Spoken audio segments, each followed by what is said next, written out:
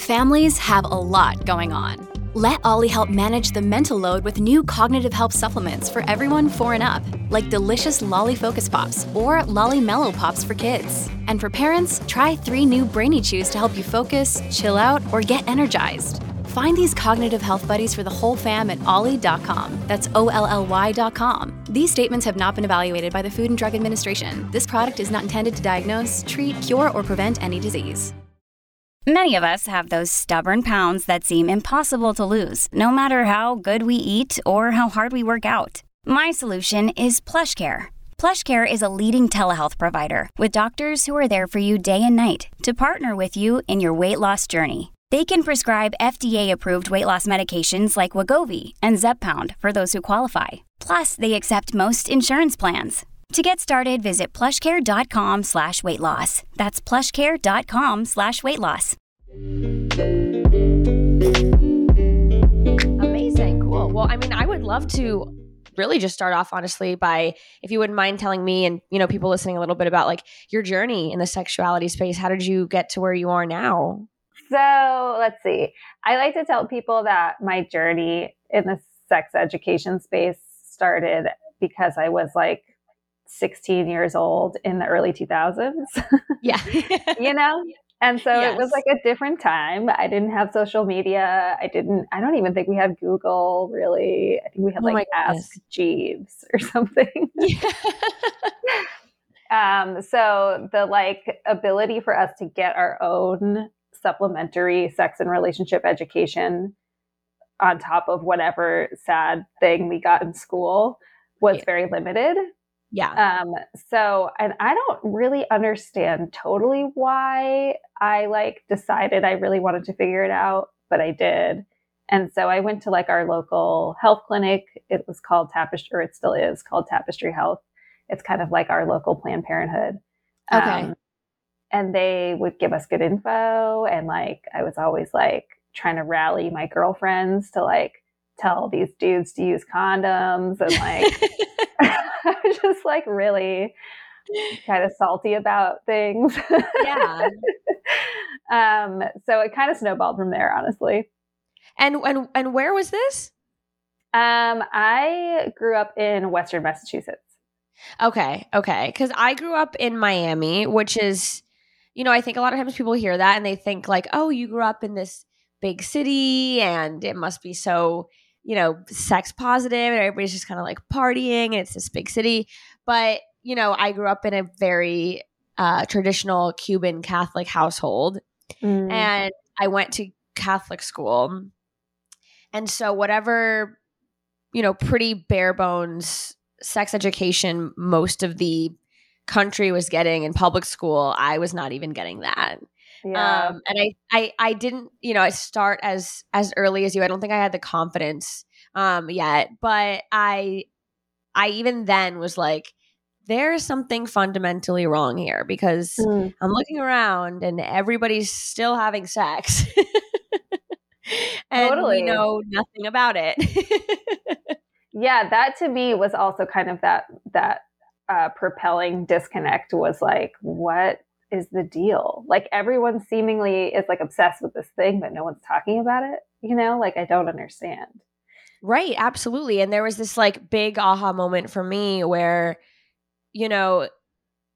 as it kind of goes in high school, there's usually at least 1 or 2 kids who ends up having, an accidental pregnancy. And in this case, we were in Catholic school. So, the couple stayed together and they were going to brave it out. But I was this couple that I'm thinking of was so, they were leading retreats and they were really, really pushing, abstinence-based sex education. And, it happened for them. I think it was the first time they decided to try and have sex and she got pregnant. And I was oh, these people who are pushing this, it's even they are not above the instinct when, you're young and in love and you have hormones to want to try this out. And, yeah, no one is immune. Yeah, exactly. And it made me kind of sad to be if they were learning about safe sex and things like that, this could have been prevented. And I was just wow, that is, okay. I know for a fact, I don't know where to get the information, but I know I'm not getting it here. Right. And then having to having to like go and find it for yourself, especially as like when you're in high school and you're supposed to be just, learning about this from adults and like hanging out with your friends and stuff. And like things are supposed to be, I guess, easy in a sense when you're that age, and having to go and figure all this out on yourself and find your own research, especially like you said, I'm a little bit younger, but I definitely was still, it was still kind of like dial up one computer for the whole family kind of situation. And so, having to just go find that information is so frustrating at that age. Yeah, it's really interesting too, because I'm just like, I see like certain shows like Sex Education on Netflix and things like that. And like, there's so much more like inclusion of sex and sexuality and like different identities and all that stuff. And I'm like, this is kind of mind blowing. Like, I just like don't even understand. Like, my goal has sort of always been to render my job as a sex educator obsolete. Like I would love for the stuff that I do to not be needed at all. Because it's just common knowledge and it's like very accessible. And it's like Hinge's whole, the app that's meant to be deleted. Oh yeah, I just got on Hinge like the other day. Did you really? Yeah, for the first time. That's so funny because a friend of ours. It's like a whole new world. It is. I actually have never been really on apps, mostly because I've just been an absolute serial monogamist. But a friend of ours who's staying with us, we did this really funny thing the other day where he let us like AirPlay his phone to the TV with our group of friends and make a Hinge for him. Oh my God. That's awesome. So as a group, we're like collectively deciding like what should the bio be, like what prompts are the least cringe, but still give it's hard. I like don't really I like the platform, but I feel like I don't know, I got really in my head about that. I was like, oh no, what prompt? There are so many options for things you can say and things you can put about yourself, and like what do I share up front, what do I wait for a date. I've been taking kind of like a very weird I blame this on being an Aquarius, but I also blame this on being a therapist in a pretty small, tight-knit area. Like I'm a pretty visible person in a small place. And I also, because of my job, I have a lot of conflicts of interest. So I have to be really careful when I'm dating people, because I specialize in seeing non-monogamous people. So a lot of the time my clients are open. And so like their spouses who I've never seen and I've never met might be on this app. Oh my goodness. I didn't even think about that. Yeah. It is so ridiculous. So it's like I have to remember people's names and like some of their details. And I'm like, I think that's my 4 o'clock's husband. So I shouldn't swipe on that person. The idea of a therapist and a sex educator on a dating app who accidentally ends up like falling for one of their clients' partners in a non-monogamous relationship sounds like an episode of Modern Love. Like totally. It's like a perfect episode. Yeah, I'm definitely trying to avoid that. Luckily, I think I know enough. I feel like I can weed them out pretty quick. Like it hasn't happened yet, but it is a weird thing. And also my clients see me on dating apps. So like I have to be aware of what I'm writing and have to be okay with my clients reading it. Right. Absolutely. Yeah. Ooh, that is, it just adds a whole extra layer. I know. I mean, if you saw your therapist on a dating app, wouldn't you just want to read their profile? Like, that's the thing. It's like, I'd be so like interested, and I'd be like, oh my God, this person, like, this is absolutely something I need to know. But if you live in a small town, I'd be like, oh, I wonder if they've seen anyone that I know. It'd be like one of my first. Yeah, it's a whole situation. Well, I'm very excited for the journey. Yeah. So I would love to talk a little bit about your book, which is so exciting. Congratulations. Thank you so much. Hot and Unbothered. So, I mean, we talked about this a little. I can pretty much see the through line, but what made you want to write this? You know, in your work, were you seeing like a serious need for a guide, almost like a serious like lack of communication around sex? Yeah, I mean, it's kind of, I wrote a sex column. I actually just wrote my last one like the other day, but I've been writing it for like 12 years. Okay. And then I was like, oh my God, I just like can't have another deadline on my plate. Like it's time for the column to go. I can't anymore. But it's been like a very consistent part of my work life. And so I'm in this unique position between my therapy work and my columnist work and being on Instagram, where I get to see a lot of people's kind of daily conundrums and their questions and like their themes, right? There's always kind of themes that come up. Yeah. And actually the first week that I found out I was surprise pregnant with my son, I got an email from my soon to be agent. She wasn't my agent at the time, but she was like, I read your work. I really like it. Have you ever thought about writing a book? And I was like, well, yeah, I've written about sex for 10 years. Of course I've thought about writing a book. Yeah. But like, it's a whole thing, you know, it's like, I had a job. I'm like pregnant. I had like just started my private practice and like was pretty new out of grad. Like it takes a lot of time to like write a whole thing and hope it gets picked up. Right, because they can reach out to you and be interested in you writing a book, but then you write something and they might be like, this isn't really what we were looking for. Or what happens is you write like an 80-page proposal and then they shop it out to publishers and publishers might buy it and they might not. Ooh, okay. So it's like a big gamble. You know? Yeah, absolutely. Well, it seems like it paid off in your case. Totally, yeah. So when she approached me about the book, I kind of was like, okay, like, what do I want? Like, what do I think are the most essential aspects of like what I've seen in my work that people want to read? And so the book is really kind of follows, like, I also teach sex education and relationship workshops. So it follows the same flow that I might teach a workshop in or do therapy with a client in. So like, it starts with casting a wide net around like society and like how we were raised to think about sex and how we're all kind of in the same sort of misinformation boat. And then like, as the book goes on, it kind of gets more narrow in focus to like your particular relationship, troubleshooting, how to undo some of the stuff that's in your way, like removing barriers, figuring out what you want, asking for the thing you want. So it's very practical. I think like a lot of my clients, it's funny, like because they work with me, they feel like they don't need to get the book.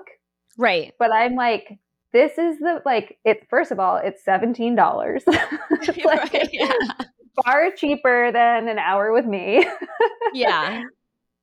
And it distills like everything that I'm just saying to your face. It's nice to be able to have almost like like something you can reference back to, a workbook. Sometimes it's even in, therapy. It's like I find that I have this incredible conversation or this moment, or my therapist will say this really enlightening, thing that like really sticks with me. And then it's like a week later, maybe I'm falling into a similar practice or something. And it's like, you need to be reminded again, and having like a book that you can reference back to and underline and flag pages is so helpful in that situation, especially when we're talking about sex and relationships, which is so nuanced and can change so often. Mm-hmm, totally. And I don't think like a book is a replacement for therapy at all, but I do think it's funny because I'm just like, they'll ask me questions or like ask me for resources. And I'm like, yes, my book. Resource. So I feel like the book is really sort of like, to me, the book feels obvious. Like it feels obvious that I would write this book. It feels obvious that I would write what I wrote in the book because it's stuff that I feel like I'm talking about constantly, which was kind of an interesting like mind fuck when I was writing it, because I was like, who cares? This is all so obvious. Right. Like, my kid's dad was like, well, first of all, no, like it's obvious to you because like this is your life and this is what you do and you hear people talk about this stuff all day. But this isn't like regular, like people aren't just like chilling at their office, like talking about the barriers to asking for your deepest fantasies. Like that's not really what a lot of people are doing. And so it was kind of interesting. It's so crazy because I've dealt with that so much too, where I almost end up in this bubble or this kind of echo chamber where I think all of these things are very normal to talk about because it's what I do all the time. And also, I like live in LA and I make all my friends talk about it. So like, it's just by proxy become this thing that's very common in my life. And then I get questions submitted to the podcast and I'm like, oh, I can't, this person must be like, and, not that there's anything wrong with it, but this person must be like an outlier who just didn't learn, because I can't like add this question to the show because it's too obvious. Mm-hmm. And so often those are the questions that a lot of times I end up adding. And then people will be like, oh, I'm so glad you answered that question because, I didn't know how to approach that. And it's so interesting and also kind of, a little disheartening. And there's a lot of emotions that go through my head with something like that, of me thinking that something is so normal and so common knowledge, and for so many people it's not. Mm-hmm. Yeah, it is interesting. Like, and I think too, I have that echo chamber quality, like on my social media. Like, I just follow mostly sex educators and Right. cute animals. Yeah.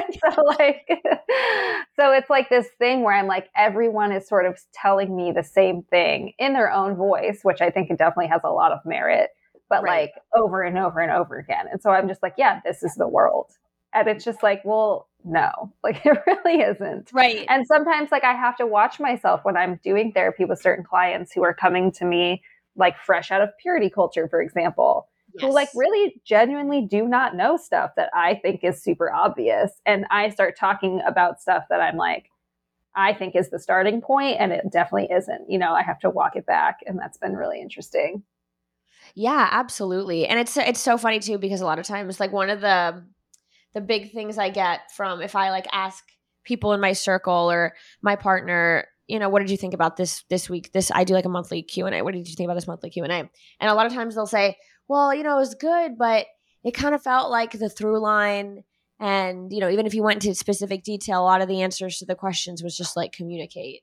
Uh-huh. Like, yeah, totally. Yeah, but I mean, you know, that's yeah. I mean, I think kind of that's like people that are close to me, like will parrot my column structure. They're like, you do the same thing every column. And I was like, what's the same thing? And they're like, you say, this is a great question. Wow, you're like super normal.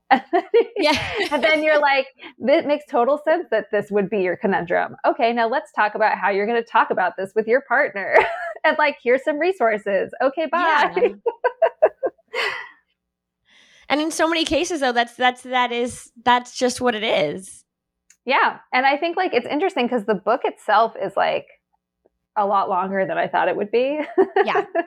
Partially because I wrote it in Google Docs and I wasn't really thinking about the fact that book pages are small. Oh, wow. Yeah, I absolutely would have done the exact same thing. And I was like, oh, whoops. But, you know, like we can say like, oh, you know, just talk about it. It's so easy, right? But it's like, it's not easy. And there's all of these reasons why it's not easy. And I feel like my book, like really breaks down all of those reasons, right? We talk about like a lot of barriers to like clearing the barriers to be able to communicate and how those barriers got set up in the first place and which barriers are like your unique things and like where did that come from and is it actually helping you in your relationship? Like probably not. Yeah, absolutely. And I think too, a lot of this goes toward like the fact that it's something that's not really talked about even now. And we talk about how things have changed and there are like leaps and bounds in terms of like the media you can consume that's, you know, really kind of open and very inclusive. But I think that there's so much media that still portrays, you know, this idea that sex doesn't require a lot of communication. And there's still a lot of like rom-coms and, you know, silly movies where two people for the first time kind of just like go at it and it goes perfectly well and everybody orgasms and that's the end and it's clean and easy.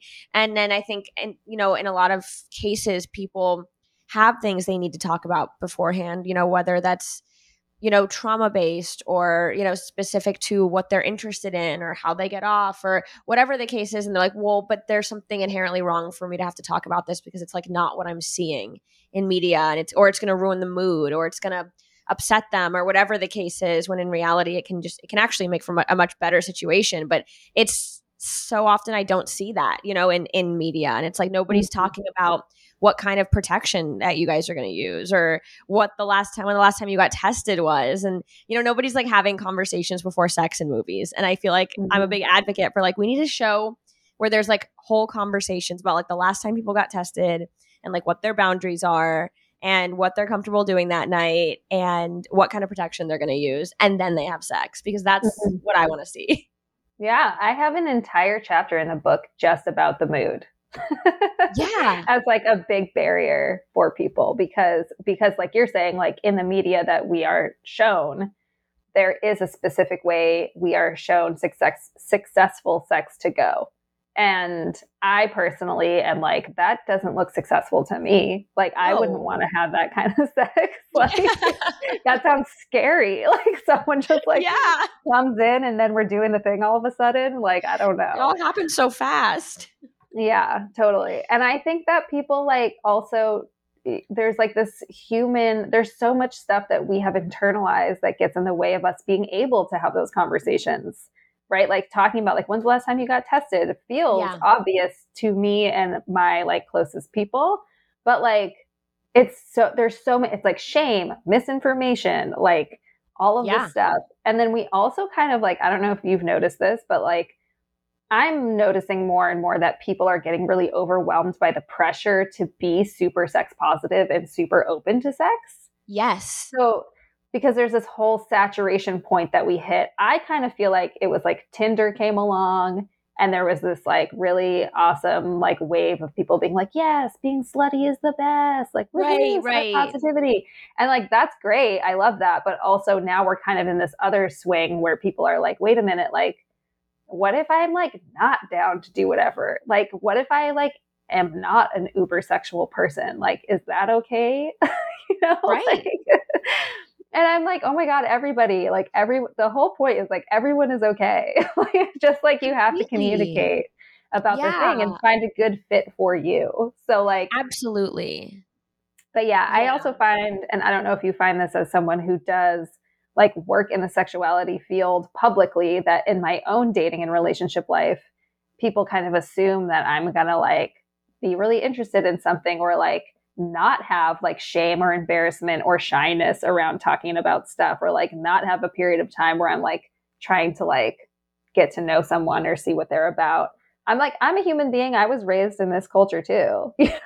Right, absolutely. I think people think that because we talk about sex that we're like these like vixens, these like ultra confident vixens who are down for anything, and it's like I think it's very hard. It's hard with maybe a lot of people's passions and careers, but specifically I think in sex it's really hard for people to kind of separate like the sex educator from the sex almost. And it's mm-hmm. like it's hard for them to kind of see that you are just like a fully well-rounded person who also has fears and insecurities and things that are ingrained or whatever the case is. And it's so funny you brought up this like pendulum swing, because I just recently had a girlfriend of mine, and we're all sitting around and we're talking about sex or whatever, and she's a little bit new to the situation and new to like our friend group, and she's like, well, I have nothing to like add to this conversation. I unfortunately I'm like super monogamous and I just like kind of like vanilla sex, and I'm not, I've never really experimented with women. I'm just like a straight vanilla monogamous. I'm boring. And we were all like,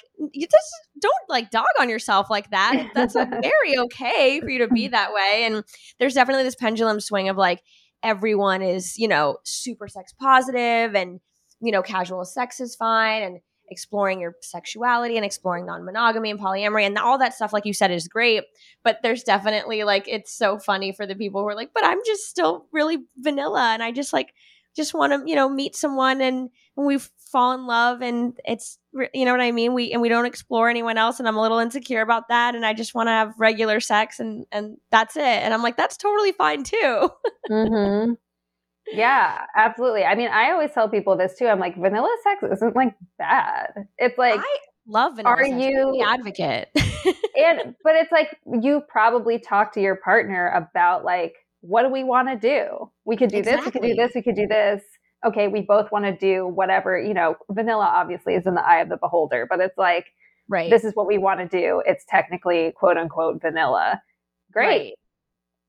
Go do it. Yeah, exactly. And it's like, of course, there are nights when, maybe we get a little kinky or whatever, but sometimes it's like I've had a long day and I still want to get off, but yeah, I just want to have vanilla sex, I just want to, I want to just get in and get out tonight. And like, that's totally fine.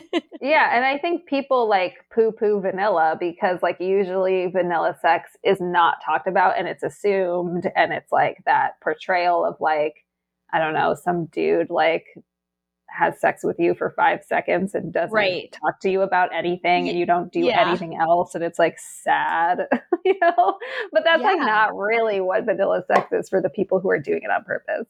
Right. Exactly. So yeah, I think it's just like finding a balance in that way. And it's, it's like a never ending thing. That's my favorite thing I think about like sex education is there's always kind of something to learn and something new and some question that I think I've answered every question in the world. And then I get one that I totally throws me for a loop or, that I've never heard before. And everybody's, issues or questions or curiosities are always like changing and interesting and new. And I think that's what makes it so interesting. Mm-hmm. I also think a lot of people really benefit from just having a space to talk about sex in a way that isn't like uber salacious or like titillating or like meant to turn you on.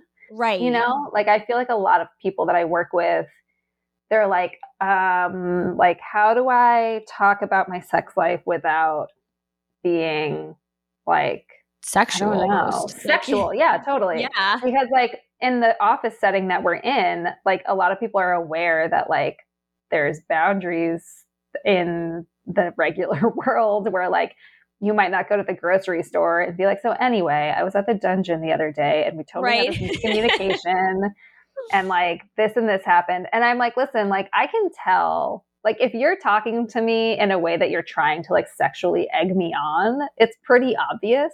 And I was like, and I really don't think you are going to do that in this setting, but I will let you know. Like, but talk about this however you feel comfortable talking about it. I'm happy to match your language and like I'm happy to like whatever details feel relevant to you, like tell me. Because if we're doing sex therapy and you're talking in euphemisms the whole time, I'm not going to really understand what you're talking about. Like sometimes I do need to know. Right, exactly. And just kind of like laying it all out there. It's so funny because it's a question too that I get so often where it's like, well, I want to talk about this with my partner.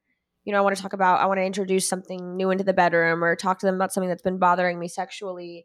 And they're like, I find oftentimes that it's easier for people or their first instinct is to talk about sex even with their partner during sex or like right before sex. Like once they've already been, you know, established that they are going to have sex. And I'm like, it's okay to have that conversation like at a coffee shop or like on your couch in your pajamas. Yeah. And in fact, a lot of times it can kind of lower the stakes and lower the pressure. And it can kind of open up this really beautiful, very like chill, relaxing dialogue where you're not, you know, feeling vulnerable because your panties are already off and you're like, wait, I have to tell you this thing. It's like, well, and it's also like I tell clients this a lot too, where I'm like, you know, your sex life is part of the rest of your life. And like we talk about like your sex life is like this, like, you know, island off the coast of your actual life. And it's like, well, no, your sex life is impacted by like who's doing the dishes and not. Your sex life is impacted by like your work stress. Like all of this stuff is folded in. And you wouldn't talk about other elements of your relationship like, hey, I've been feeling really dismissed by you in the domestic sphere recently. You're not going to talk about that when you're like about to go down on your partner. Right. So like, why talk about the structure of your sex life in that context?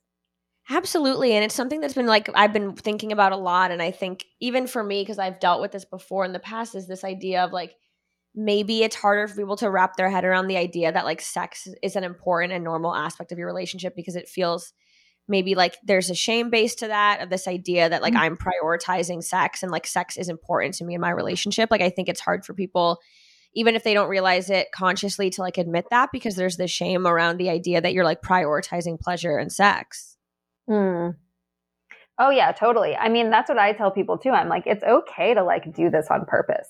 Right. You know, like I think there's like the mass media image of sex and sexuality really portrays sex as something like you said before that happens sort of like organically and mystically and sort of accidentally. Like all of a sudden it's like now these orgasms are happening. And it's like, it's okay to be like, hey, let's read a book about how to do a G-spot thing. Or like, I have like a whole chapter in the book is a big yes, no, maybe list about like what you do and don't want to do and like all this stuff. And it's very like homework, you know, like let's do this homework on purpose. And with my clients, like when I work with couples, it's great because they're sort of like trapped in this classroom scenario where I'm like, we're going to do a piece of homework if that's okay with you. And they're like, okay. But I think people in their regular life, it's hard to find that motivation. And so when I work with individuals, I'm like, blame it on me. Like go home, tell your partner that your therapist said that you should do a yes, no, maybe list together. Like make it my fault. Like I have no relational stake. You know? Well, my therapist said we have to do this, so we have to do this. Yeah, like this is my homework. Do you want to do it with me? Yeah. And I think that like for a lot of people, it can feel awkward, you know, to like talk about that stuff outside of that context. But I think, I don't know, I would hope it's getting easier with like how much media is out there about sex and sexuality. But I do think that like there's a lot of pieces of baggage, you know, in a couple where talking about sex can get really challenging. And I think that's where couples therapy is really helpful, because the third party can kind of help you identify like why the communication is hard. But that's a whole other thing.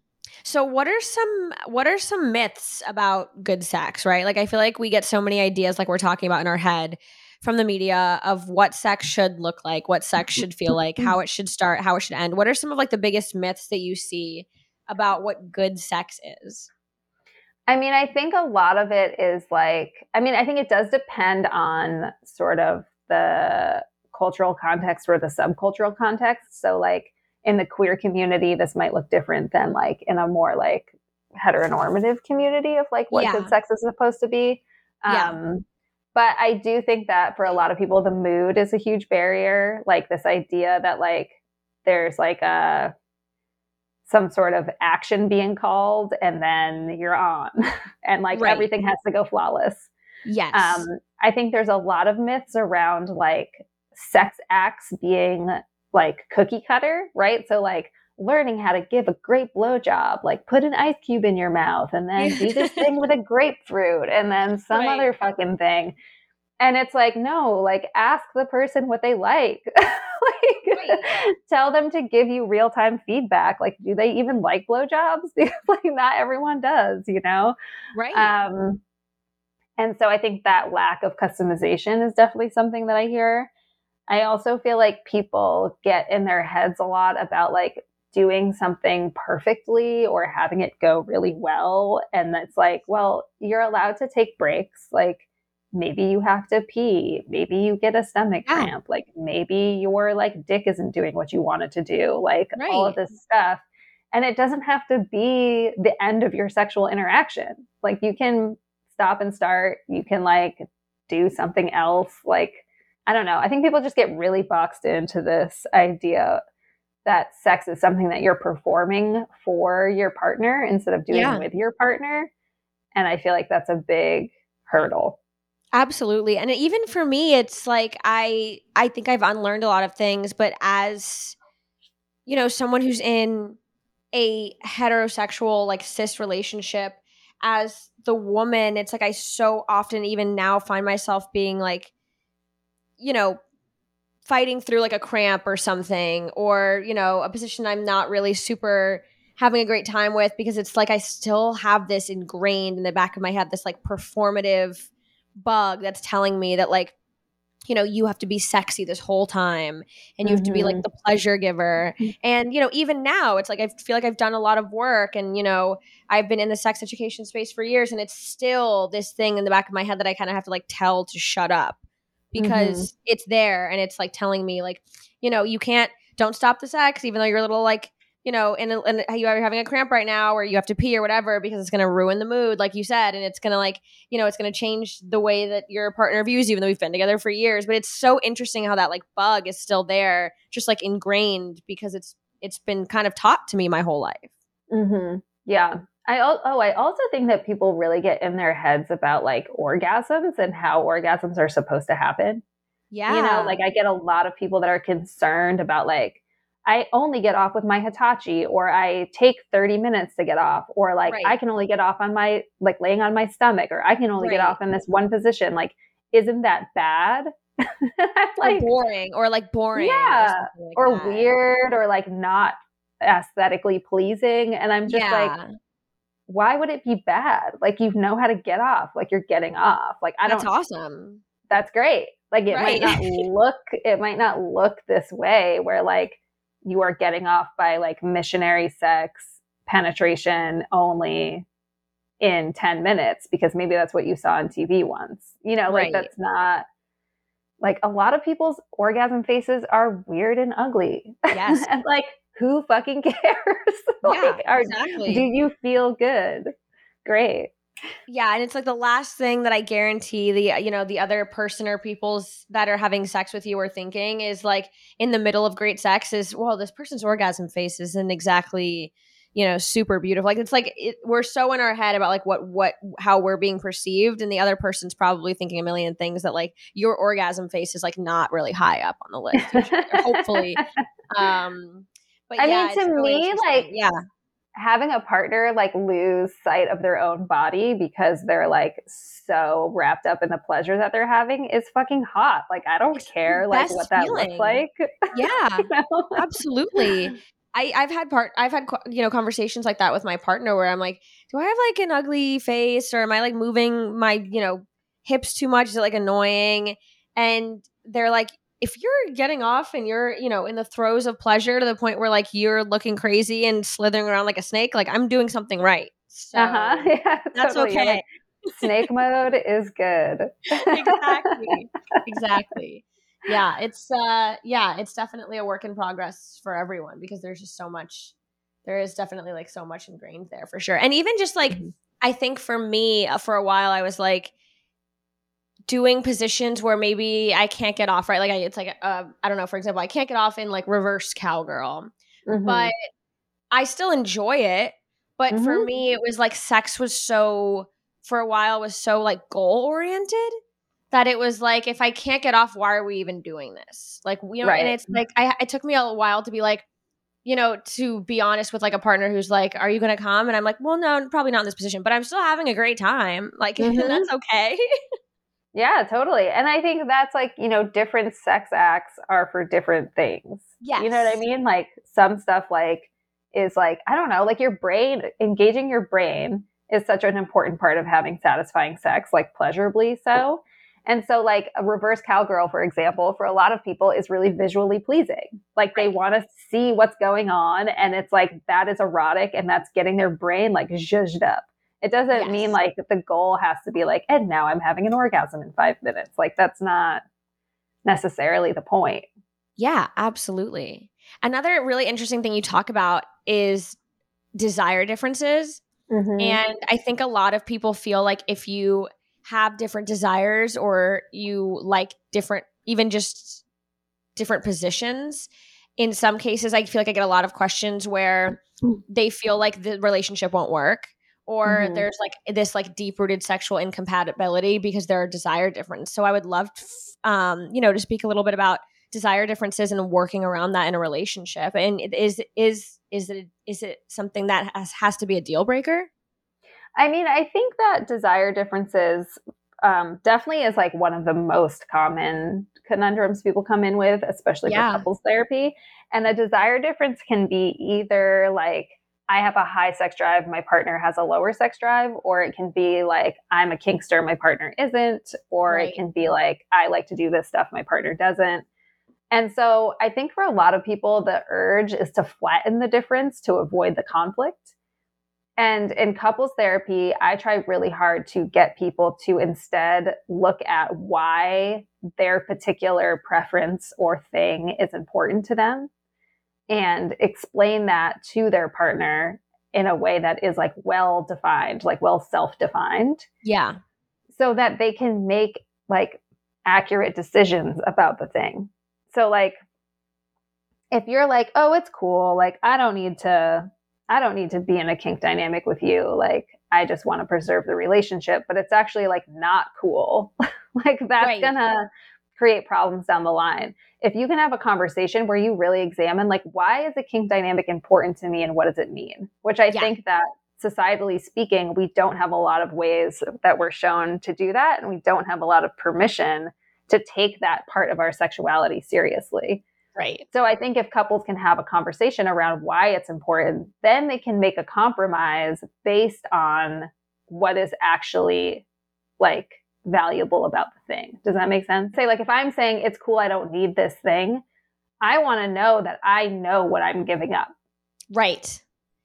And that it's not going to lead to like resentment down the line, Mm-hmm. or even just the idea, the feeling that you're not in a sexually satisfying relationship, which like we talked about earlier, it's like the idea that prioritizing pleasure is a problem or that it's not going to affect other areas of your life.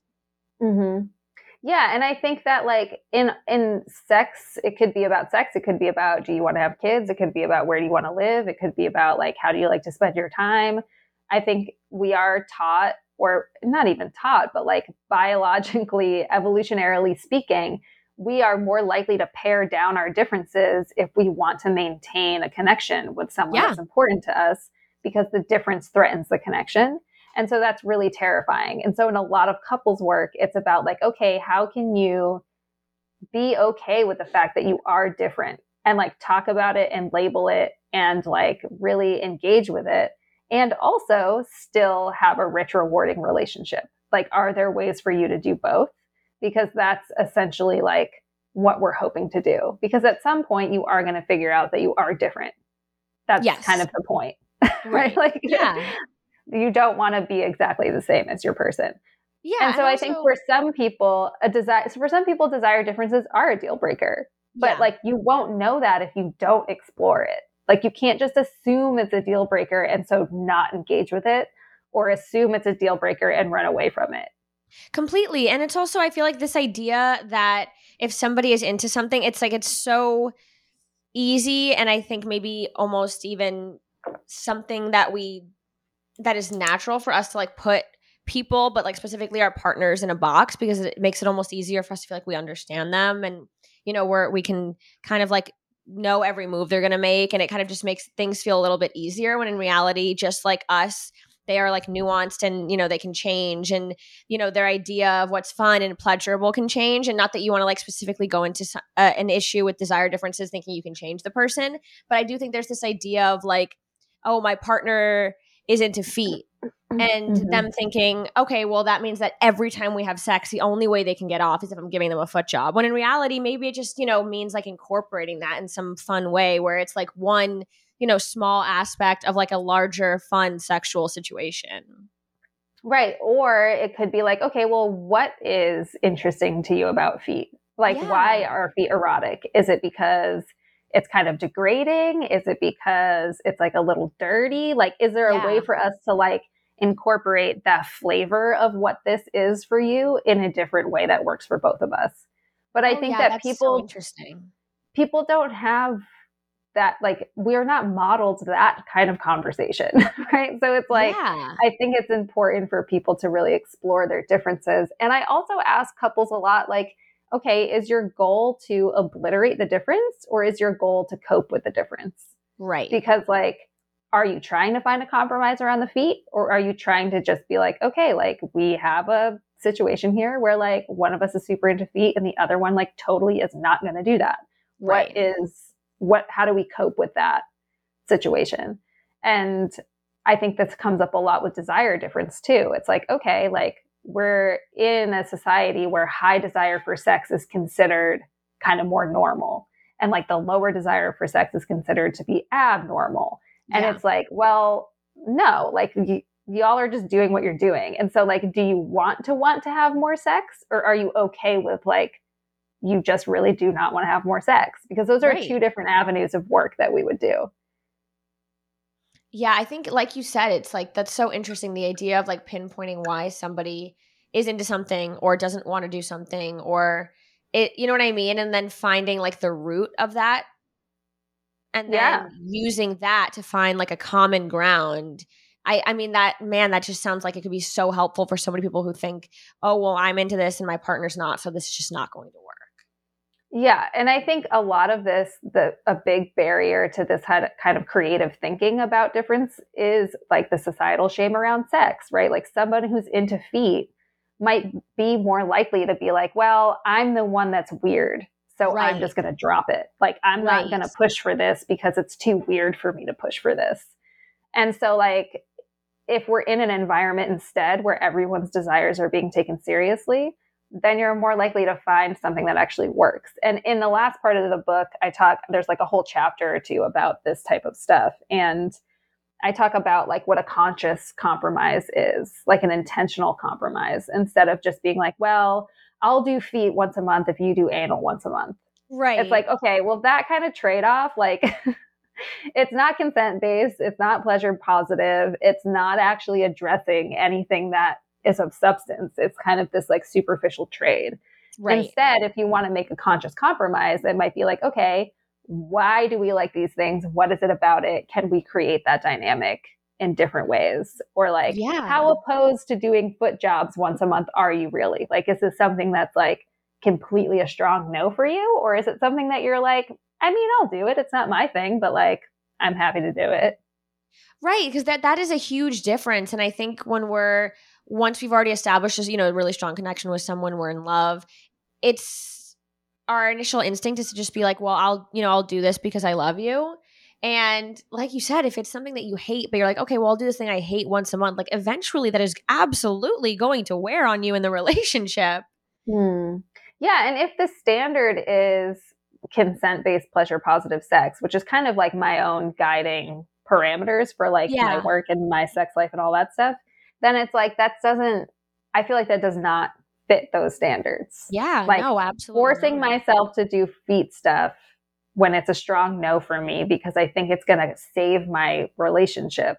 That's not the way. Yeah. For me. Absolutely. Yeah. Absolutely. And hopefully for any of my clients, if they're listening. Right. Yeah. And just, I think hearing this and knowing that there are other options besides breaking up or doing this thing you hate, and maybe there's not. Maybe in some cases, like you said, something is just like what they're into and what they need to kind of get off into the other person. It's like a hard no. Maybe in some cases there is not a happy medium, and that's okay. There are other reasons why people break up all the time, just, based around differences, whether it's personality or career or whatever it is. But the idea that it's not the end all be all, that there is a possibility to find some really, really, like you said, consent-based, really pleasurable, really, really happy medium that kind of works for everyone, I think is so hopeful. Yeah. And I think too, like this is when couples therapy is really helpful, is because a lot of us get stuck in these tracks of how we communicate with each other. And I think if you're changing, I tell my couples all the time, like they come in, they're fighting about dishes. I'm like, it's not about the fucking dishes. Yeah. Like, let's talk about what this is actually about. And I think it's the same thing with the foot fetish. It's not about the fucking foot fetish. Like it is, but it isn't. So like you have to figure out a way to like, let's look at how you're talking about this first. Completely. Yeah. And then let's make some more informed decisions about what you want to do about the difference, instead of just sort of taking it on its face and being like, well, this is different. So the end. Yeah, absolutely. Well, oh my goodness. This was I think it's just going to be so helpful to people. And if this is just a 45-minute podcast episode, I think I'm so excited to read your book. I'm like, I already have it in my Amazon cart. I'm going to like just get it immediately because it's like, this is just like, this was so helpful, I think. And it hits so many of like the common theme questions I get for the show and stuff like that. And just the work you're doing is so incredible. So thank you so much for coming on and for chatting with me and talking and sharing your knowledge. Yeah. Thanks for having me. Thank you. Have a great rest of your day. Yeah, Bye. You too. Bye.